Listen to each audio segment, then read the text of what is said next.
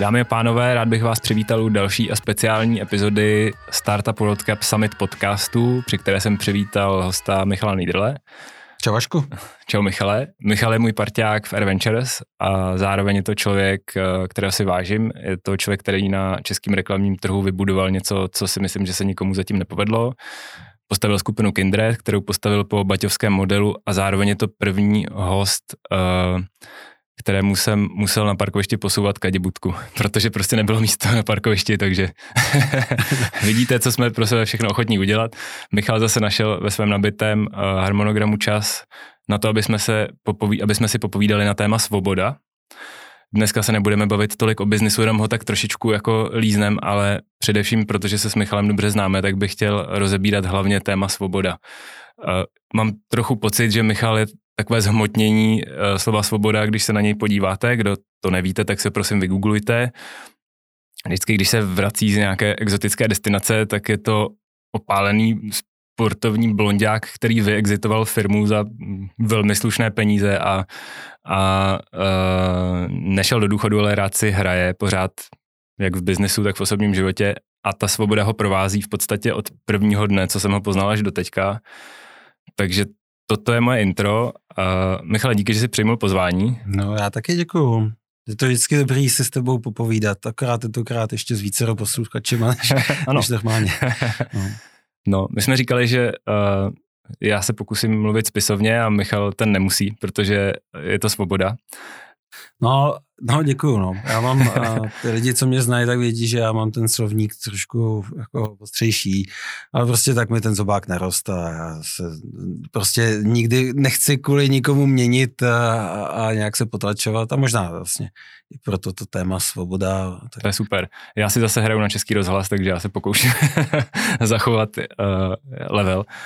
Nicméně, aby jsme se k tomu dostali, mě by asi nejvíc zajímalo, co pro tebe jako to slovíčko znamená. Ono jako svobodu si můžeme definovat jako možnost ovlivňovat věci kolem sebe bez toho, aby mi do toho někdo extrémně zasahoval. Ale ono to možná začíná někde jako hlouběji v hlavě. Tak co pro tebe znamená svoboda?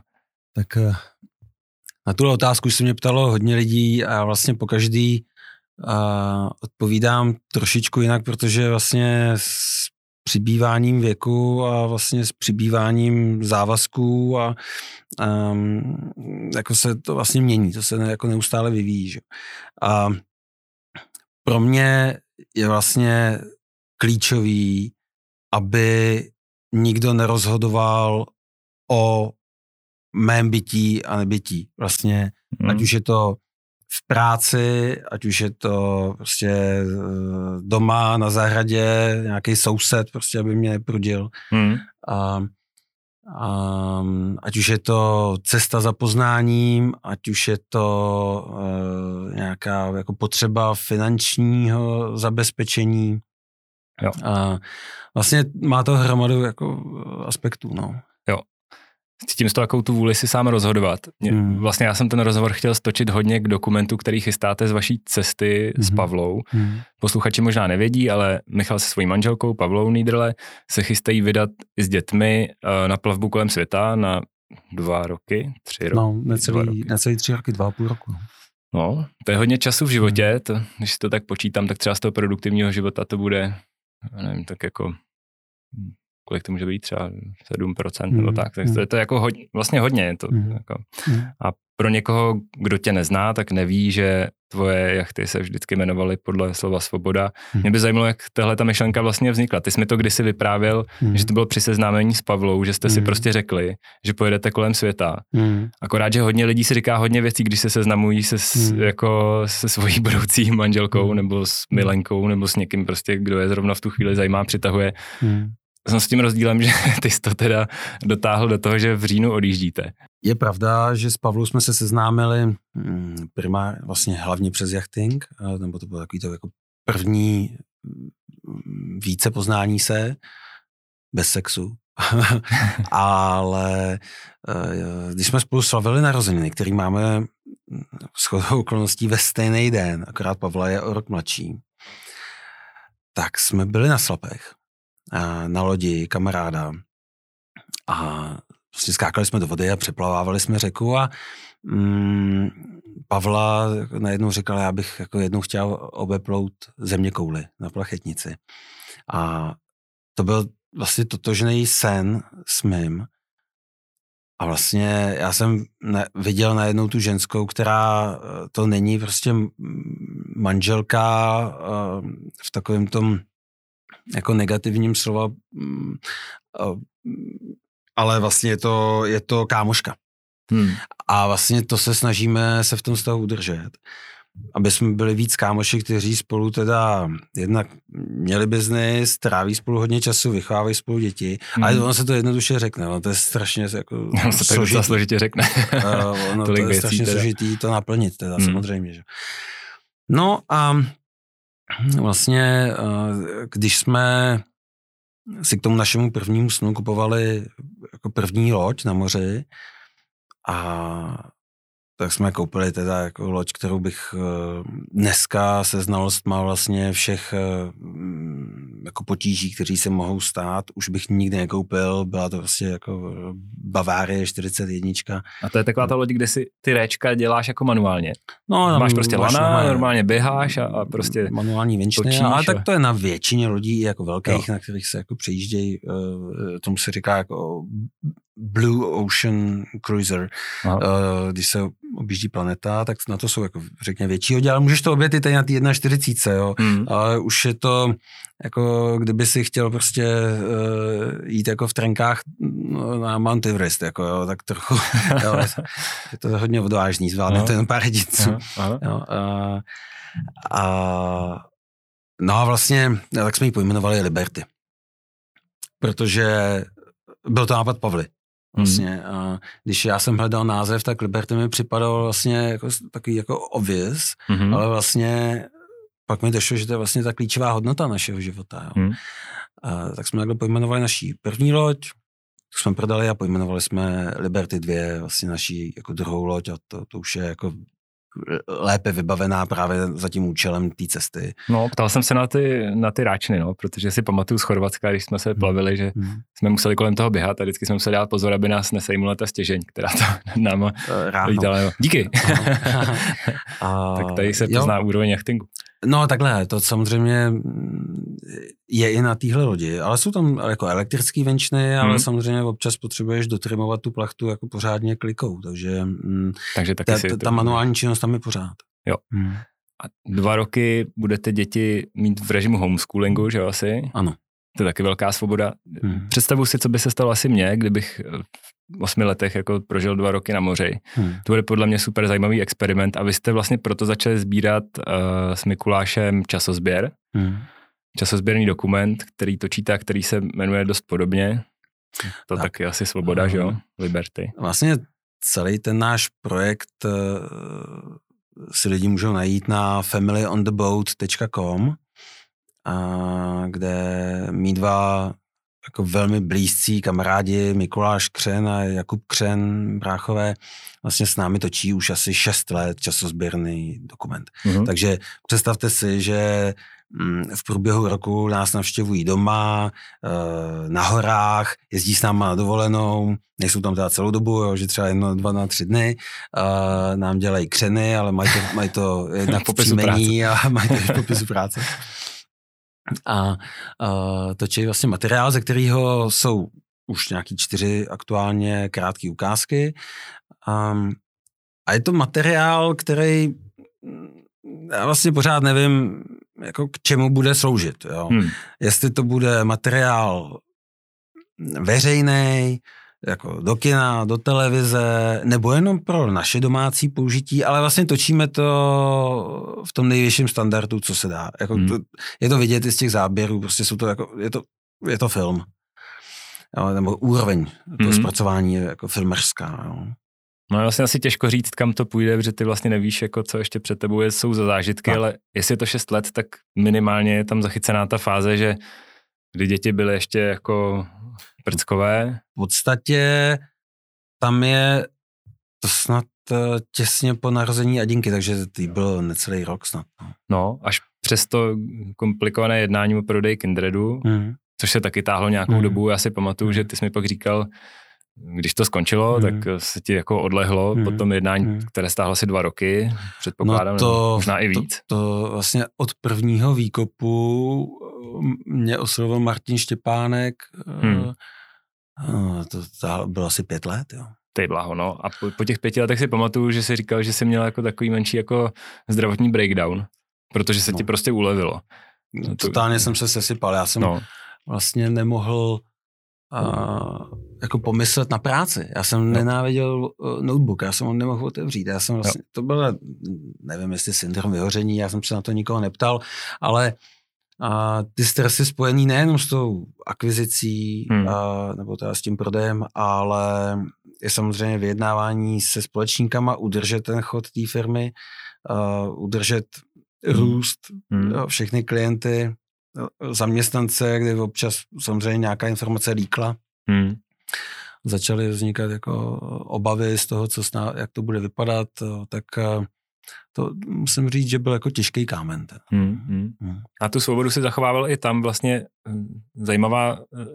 zajímavý aspekt toho podnikání tvého byl, že jako ten Baťův model, tak jsem ti to vlastně říkal, když jsme se poprvé potkali, že to mě na tom lákalo, že ty vždycky dáváš menší ownership těm lidem, kteří pro tebe operují nějakou jako biznesovou jednotku a oni si to potom vezmou jako za svoje, že to je teda jako v podstatě i jejich biznesová jednotka, takže všichni lidi, kteří tam s tebou byli na téhleté partnerské úrovni, tak se předpokládám, že se svezli vlastně na tom exitu. Ano. Takže si pomohl vytvořit pár nových milionářů v Česku nebo multimilionářů. Jo a já vždycky říkám, že je lepší dělit jako velký koláč mezi více lidí, než sám vlastnit jeden malý koláč. Jo. A jenže tohle je biznis, který je čistě jako intelektuální. Jo. Tam vlastně nejsou žádný kapitálový vstupy potřebný. Jo. Vlastně člověk, který má počítač, telefon a hlavu, jako může do toho biznesu vstoupit. No a pak potřebujete vlastnosti jako znát samozřejmě nějakou expertízu a přesvědčovací dovednosti a prezentační dovednosti, jo, ale vlastně ty lidi, kteří byli klíčoví, se vlastně vezli na tom exitu a někteří až do té míry, že vlastně například v Red Media, kde jsme to původně vlastnili 2, s Martinem Benešem jsme měli split 60-40, tak jsme skončili vlastně 4 společníci, každý po 25. A já jsem prostě věděl, že se mi vyplatí rozdělit se, protože ty kluci mi pomůžou v oblastech, na který já prostě nemám. A jeden náš jako velmi dobrý přítel, který nám to obrovsky pomohl jako s interním mentoringem a vůbec jako business jako konzultacema, Roman Stupka. A mimochodem by byl dobrý do podcastu. Jo. Díky za tip. Tak prostě vždycky nám opakoval neustále dokola, co máte pro zaměstnance. Vždycky je ta fráze jako what's in for me. A to je vlastně jako to, když si jako řekneš, proč by ty lidi měli pro tebe dělat? Jako, what's in for me? Jako.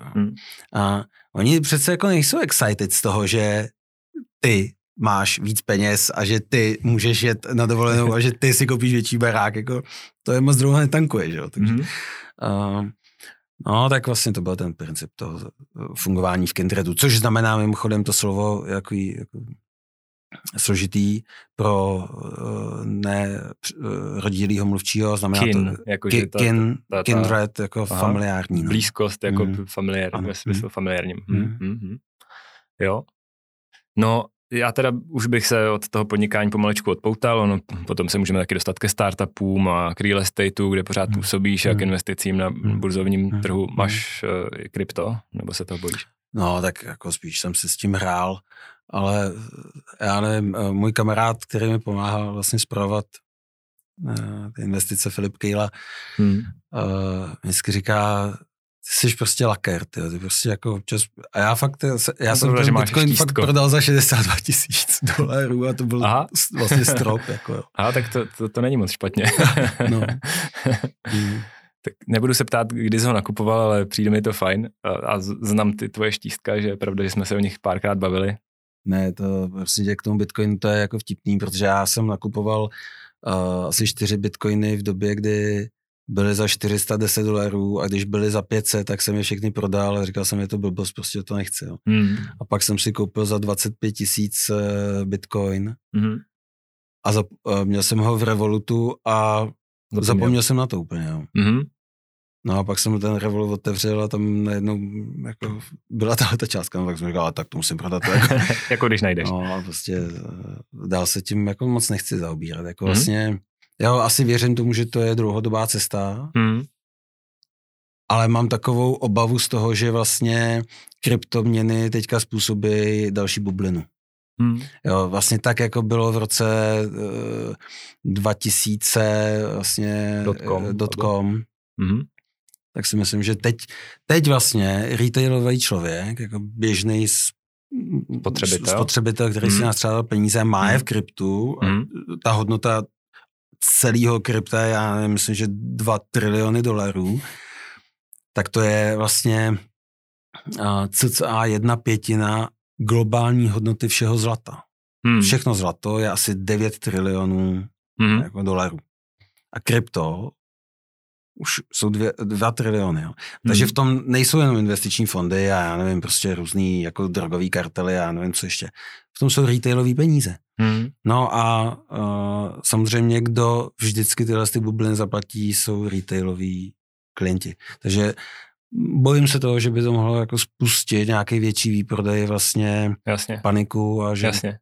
No, na druhou stranu, v tom nechci být teď. No, to je rozumná úvaha, nebo pak je ještě úvaha, že to úplně překlenout, protože vlastně po dotcom bubble přišel vlastně jako dotcom burst zase znova nakopnutí jako dalšího rozvoje, který vlastně neskončil do dneška, ale je fakt, že ta katarze jako toho trhu bývá jako, že docela bolí. No a ne hodně lidí to duševně podle mě vydrží, jo.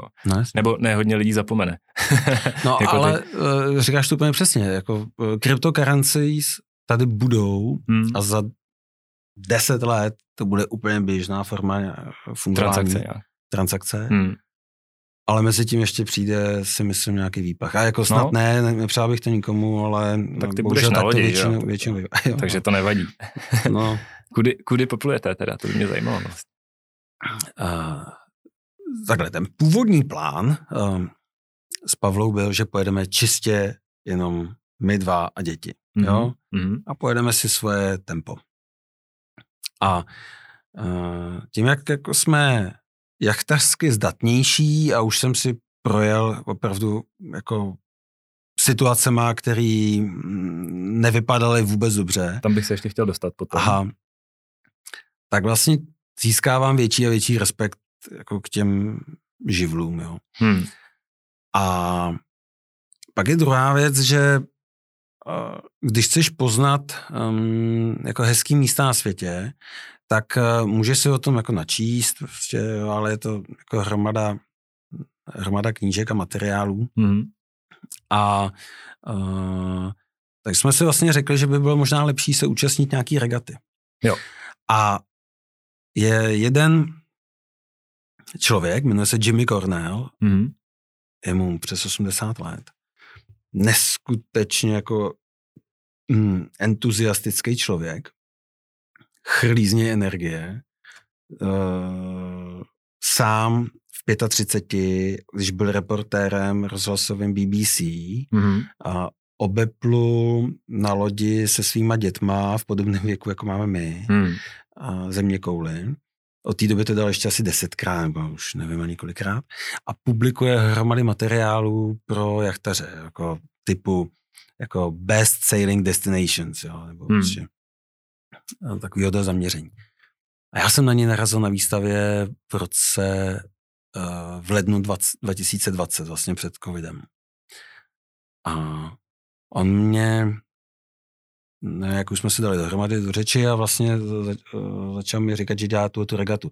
Dneska je tam přihlášeno 35 lodí a vlastně pojedeme společně.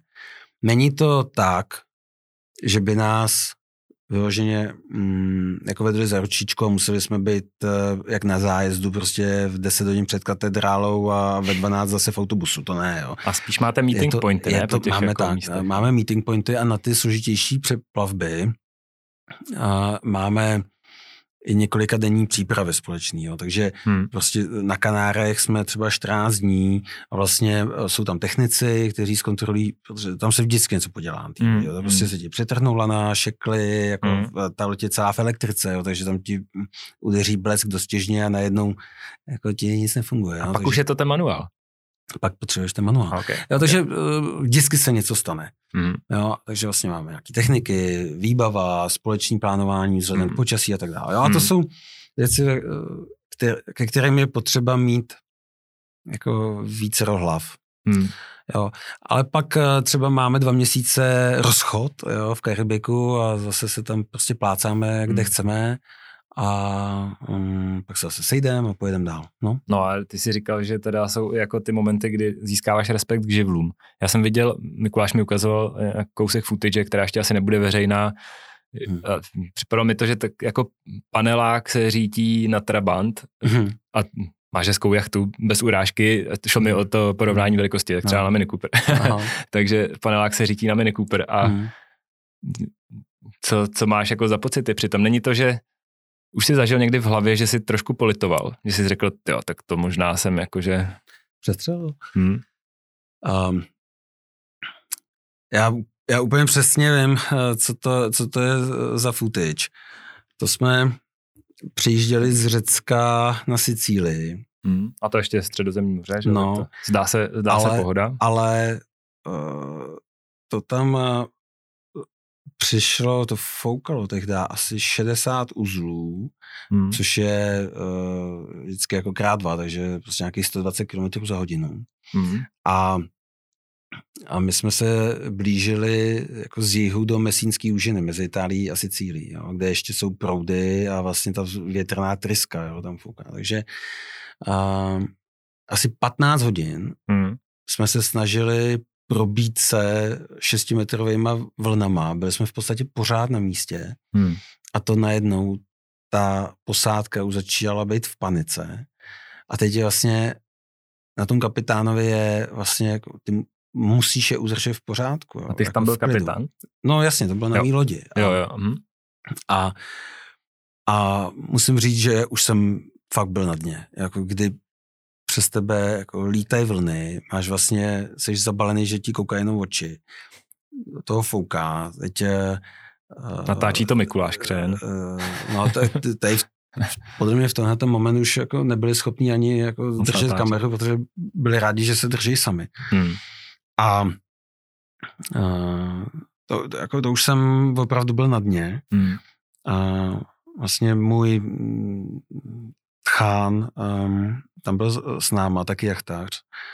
A ten mě teda podržel, jakože ten v tu chvíli to kormidlo vzal a prostě dal mi chvíli jako možnost si odpočinout. Rozmyslet se vůbec, jako podívat se, kde jsme. Jo.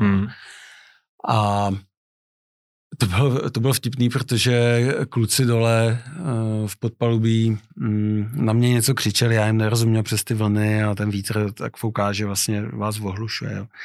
Něco na mě volali, já jsem prostě gestem jako to odmáv jasně, to víš, že jenže oni se mě ptali, jako jestli není čas zavolat Mayday, jo. A to je to námořní právo, že když zavoláš teda Mayday a někdo tě zachrání, tak má pak právo na tvoji loď, je to tak? Je to tak, že takhle, ty když zavoláš Mayday, tak je to vlastně to je volání, který používáš fakt jako v krajní situaci, když se potápíš. Jo. A my jsme se nepotápili. My jsme prostě jenom jako byli ve stresu, dole bylo nás tam 6 a 3 z toho vlastně nebyli jachtaři, takže teďka viděli vodu nahoře nad sebou, prostě loď tam lítala opravdu jak v pračce.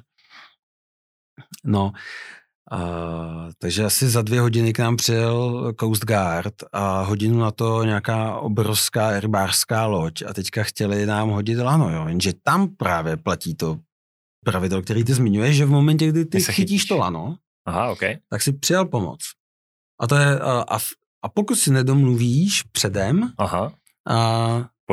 formu odměny, tak platí to, co jsi říkal, že zachránce má nárok na odměnu do výše ceny tvé lodi. A teď já byl před rozhodnutím přijmout tu pomoc, ačkoliv jsem věřil jako té lodě, ale prostě v těch podmínkách se může stát, že se ti ucpe prostě filtr a najednou nejede motor, najednou prostě musíš jako jet na jako malý skasaný plachty, teďka ještě v té Mesínské úžině, to už vlastně tam jsou jako skály všude, že? Takže vlastně bychom to mohli rozsekat. No ale nakonec jsem se rozhodl, že teda pomoc nepřijímám, vyslechl jsem si v italštině přes rádio hromady jako nadávek. Naštěstí trošku italsky umíš, takže to je v pohodě, aspoň jsi tomu rozuměl, ocenil jsi. No, naučil jsem se hodně nových slov. No, zvládli jsme to, no. Tak to jsou momenty, které samozřejmě jako mě zocelujou. A to bylo bez dětí teda, tohle? To bylo bez dětí, to nás bylo 6 chlapů. A teď se do toho přidají děti, že dovedu si představit, že se ta situace ještě může řádně zamotat, proto možná je fajn, když jako souloďíš s někým, no nesouloďíš, ale když jede jako fregata, že si jako můžete vzájemně pomoct asi i z těch jako důvodů, že jo? Ano. A to, jak jsi popisoval, že teda vracím se hypoteticky do té situace, kdy jako si představím, že se ti ucpe filtr, nabouráš na skálu, rozštípeš loď, fouká 120, tak to i nějaká vidina toho, že to všichni přežijete, jako asi není úplně 100%, co? No, to moc ne, no. No tak to teda je proč držet palce při plavbě kolem světa, no. No, ale my jedeme, no, jako, člověk by se neměl rouhat, jo, ale jedeme vlastně skrze Panamský kanál, jedeme rovníkový vody, jo, takže ano, tam jsou samozřejmě hurikány v nějakých sezónách, jo, kterým se my budeme vyhýbat, jo, takže Atlantik se přejíždí jako primárně teda jako od začátku listopadu, řekněme do konce jako ledna, takže období hurikánový je, ono se teda pořád mění a trošku se rozšiřuje poslední léta, ale jako končí, řekněme, prostě v okolo září. No. Takže proto taky vlastně i ten Jimmy Cornell, který napsal plnou publikací právě o chování se jako povětrnostních podmínek v určitých ročních obdobích, v určitých místech na planetě. Jo? No. Ale ty se ještě ptal na ty děti, jo. Tak nebo vlastně, jako říkal jsi, že to je 7% jako produktivního věku. Já nevím to, co jsem tak plácnu, ale ne, no třeba, jasně. No. Já vím, ale já si říkám, co víc tady jako s tím časem vlastně jako dělat, jo. No. Se podívejme, teďka jsme tady vyhodili rok života. To je pravda. Vlastně jako co si z toho odnášíme? Dobrý, možná jsme zpomalili, možná jsme se víc jako vrátili k nějakým jako našim jako hodnotám, ale vlastně jsme ten život neprožili. To se mi hrozně líbí vlastně na tom konceptu toho přání, co jste měli s Pavlou. A možná je to i jako ten leitmotiv tohohle podcastu, že odvážit se snít ty svoje sny a pak je dělat. No. A oni totiž, že tak to nemusí být jako nutně, že obepluješ planetu, oni ty sny můžou mít jako různou dimenzi, ale fakt se toho nebát, že někdo řekne, že chce napsat knížku, tak by prostě fakt měl začít psát a tím, že to bude dělat, tak to vlastně už plní. Takže jakoby těch úrovní snů může být hodně a fakt ta osobní odvaha, že, nebo ta svoboda, podle mě něco, co jako ve společnosti tady v Česku docela chybí. Že třeba já jsem jako extrémně jako spokojený v práci, že baví mě, co dělám. Venture Capital je hrozně zajímavá, jako hrozně zajímavý biznis, potkáváš spoustu inspirativních lidí a nenutně to tak muselo skončit, že jo. Dělal jsem úplně něco jiného předtím. Přesně tak i ty, jo. Když si představím, že bys třeba že by se třeba nepodařilo prodat Kindred, nebo já nevím, těch scénářů bylo spoustu, ale prostě ta odvaha jako si něco vysnít vlastně a zrealizovat, to mně přijde super. A pak jsou tam ty děti, co jsme zmiňovali. A to pro hodně lidí by bylo, že no tak máme teď ty děti, tak jako vlastně no, počkáme, až jim bude 16 a pak to uděláme. A ty vlastně to děláš jako v době, kdy ti nebylo 40 ještě 2 roky a vlastně plní si ten sen teď, což je jako na tom ještě další jako extrémně zajímavá věc. No. Tam jsou přesně řada lidí, se kterými se bavíme vlastně o tomhle našem záměru. Vlastně skrze ně já vnímám, jaký jsou ty běžné obavy jako lidí. Jo. Ano. První, co je příjem. Ježišmarja, vy budete bez příjmu. Druhá stránka, nebo druhá obava je děti, jo, škola, jo. A třetí samozřejmě, co se vám něco stane, jo. Tak co když chudýho člověka pak přejede auto v Karlíně, že jo, a jeho dítě, tak potom jestli to není větší tragédie jako vyplýtvanýho času. Přesně tak, no. Jo, že ten příjem, jo, tak takový to pinožení se zatím, aby člověku neustále rostlo to číslo na tom účtu, no to mi připadá jako úplná blbost, jo. Prostě takhle, já rozumím tomu, když jako člověk se potřebuje jako zabezpečit, prostě takový ty základní potřeby mít, prostě to, jako to bydlení, příjem zaplatit prostě jídlo a nějakou kulturu, vzdělání a tak. To je jasný. To se jako hůř dělají takové rozhodnutí. Ale v momentě, kdy jako už se něco jako povede, člověk už jako zabezpečí se, že nepřemýšlí v té rovině, tak pak mi připadá opravdu blbost se jako honit tady za další jako prací a stresem a vlastně si ten život neužívat, jo. A tak to je jako první věc, jo, že vlastně já bych vlastně chtěl umřít chudej. Jo. To se ti ještě může povést. Investuj víc do startupu. tím to taky může skončit ještě extrémním bohatstvím. A tím chci říct, že vlastně jo, jako jedna věc je přenechat to možná dalším generacím, a druhá věc je jako možná je stačí jenom vychovat k tomu, aby si to zvládli udělat sami, protože to víš sám, že prostě to přenechaný jako bohatství akorát ničí jako ty další generace, jo.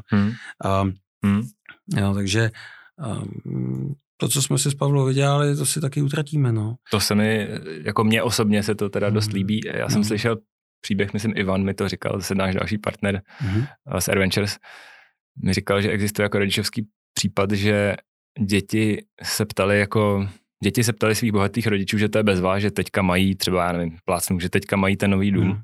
A ty rodiče jim říkali, no, to my máme, ten nový dům. No, jasně. A to je jakože fajn pohled.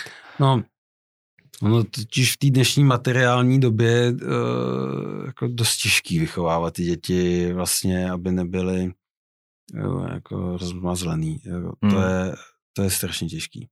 Já s tím jako zápasím hodně, no. No a pak takže první věc je množení toho čísla, druhá věc je to vzdělávání těch dětí. Tak za prvý, jo. Dobře, tak poslední rok byl extrém, dobře, ten nebudeme brát v potaz, ale i kdyby bylo normální fungování škol, tak vlastně učit je zeměpis jako formou atlasu, knížek a dokumentů, anebo to reálně zažít, jo. Takhle, my víme, že těm dětem to něco vezme, to je jasný. Asi nejspíš nějaký jako sociální vazby, nebo 100%, jo. Prostě nebudou obklopení tolika dětma. Budou obklopení dětma v marínách, nebo v těch destinacích, kde budeme, budou mluvit jiným jazykem. V podstatě jako angličtina je totální základ, takže to už děti nějak jsou schopní jako zvládat ve svém věku, vlastně zatím 7 a 5, ale prostě mají tu angličtinu pořád okolo sebe, takže už jako rozumějí a i docela něco jsou schopní říct. Takže myslím si, že v tomhle z tom ohledu jim to spíš může dát, jo. Možná ty sociální vazby je tak jediný mínus. Ale to reální jako poznání toho světa, těch odlišných kultur, zvyků, ale hlavně taky jako jiná sociální bublina. Jo? Protože vem si, že můžeme si nalhávat, co chceme, že se o ty děti snažíme starat a budou chodit tady na kroužky a na hokej a na horolezení, což na ty děti dělat nemůžou, ale vlastně furt speme do nějakých našich bublin, že? Je to tak. Asi těžko s těma dětma pojedeme jako strávit víkend jako s lidma, co nemají střechu nad hlavou jako, a nemají co jíst. Jako. to asi neuděláme my jako běžní, prostě tady jako spovykaní jako Pražáci. Jako, no je fakt, že oni to uvidí na místě, no. No já vlastně, bohužel, tohle povídání je jako extrémně zajímavá věc a nejradši bych u něj zůstal, ale čas podcastu se nám chýlí a většinou na konci vždycky mám jako dotaz na doporučenou četbu, ale a jako zdroje, ale mně to přijde jako zbytečná věc s tebou, že podle mě tenhle ten podcast je to doporučení. No, a já bych vlastně teďka byl schopen doporučit jenom nějaký cestopisný jako knížky a jachterský knížky, jo. Což je hodně monotématický z toho důvodu, že jedeme na tuhletu cestu, jo. Tak se snažím dostudovávat a tam jsou jako mezi tím je literatura jako oprava dieselového motoru. Jo. No, jako tak třeba, videa, kdo to napsal? No, vidíš, to ani nevím. No. Já taky ne. No.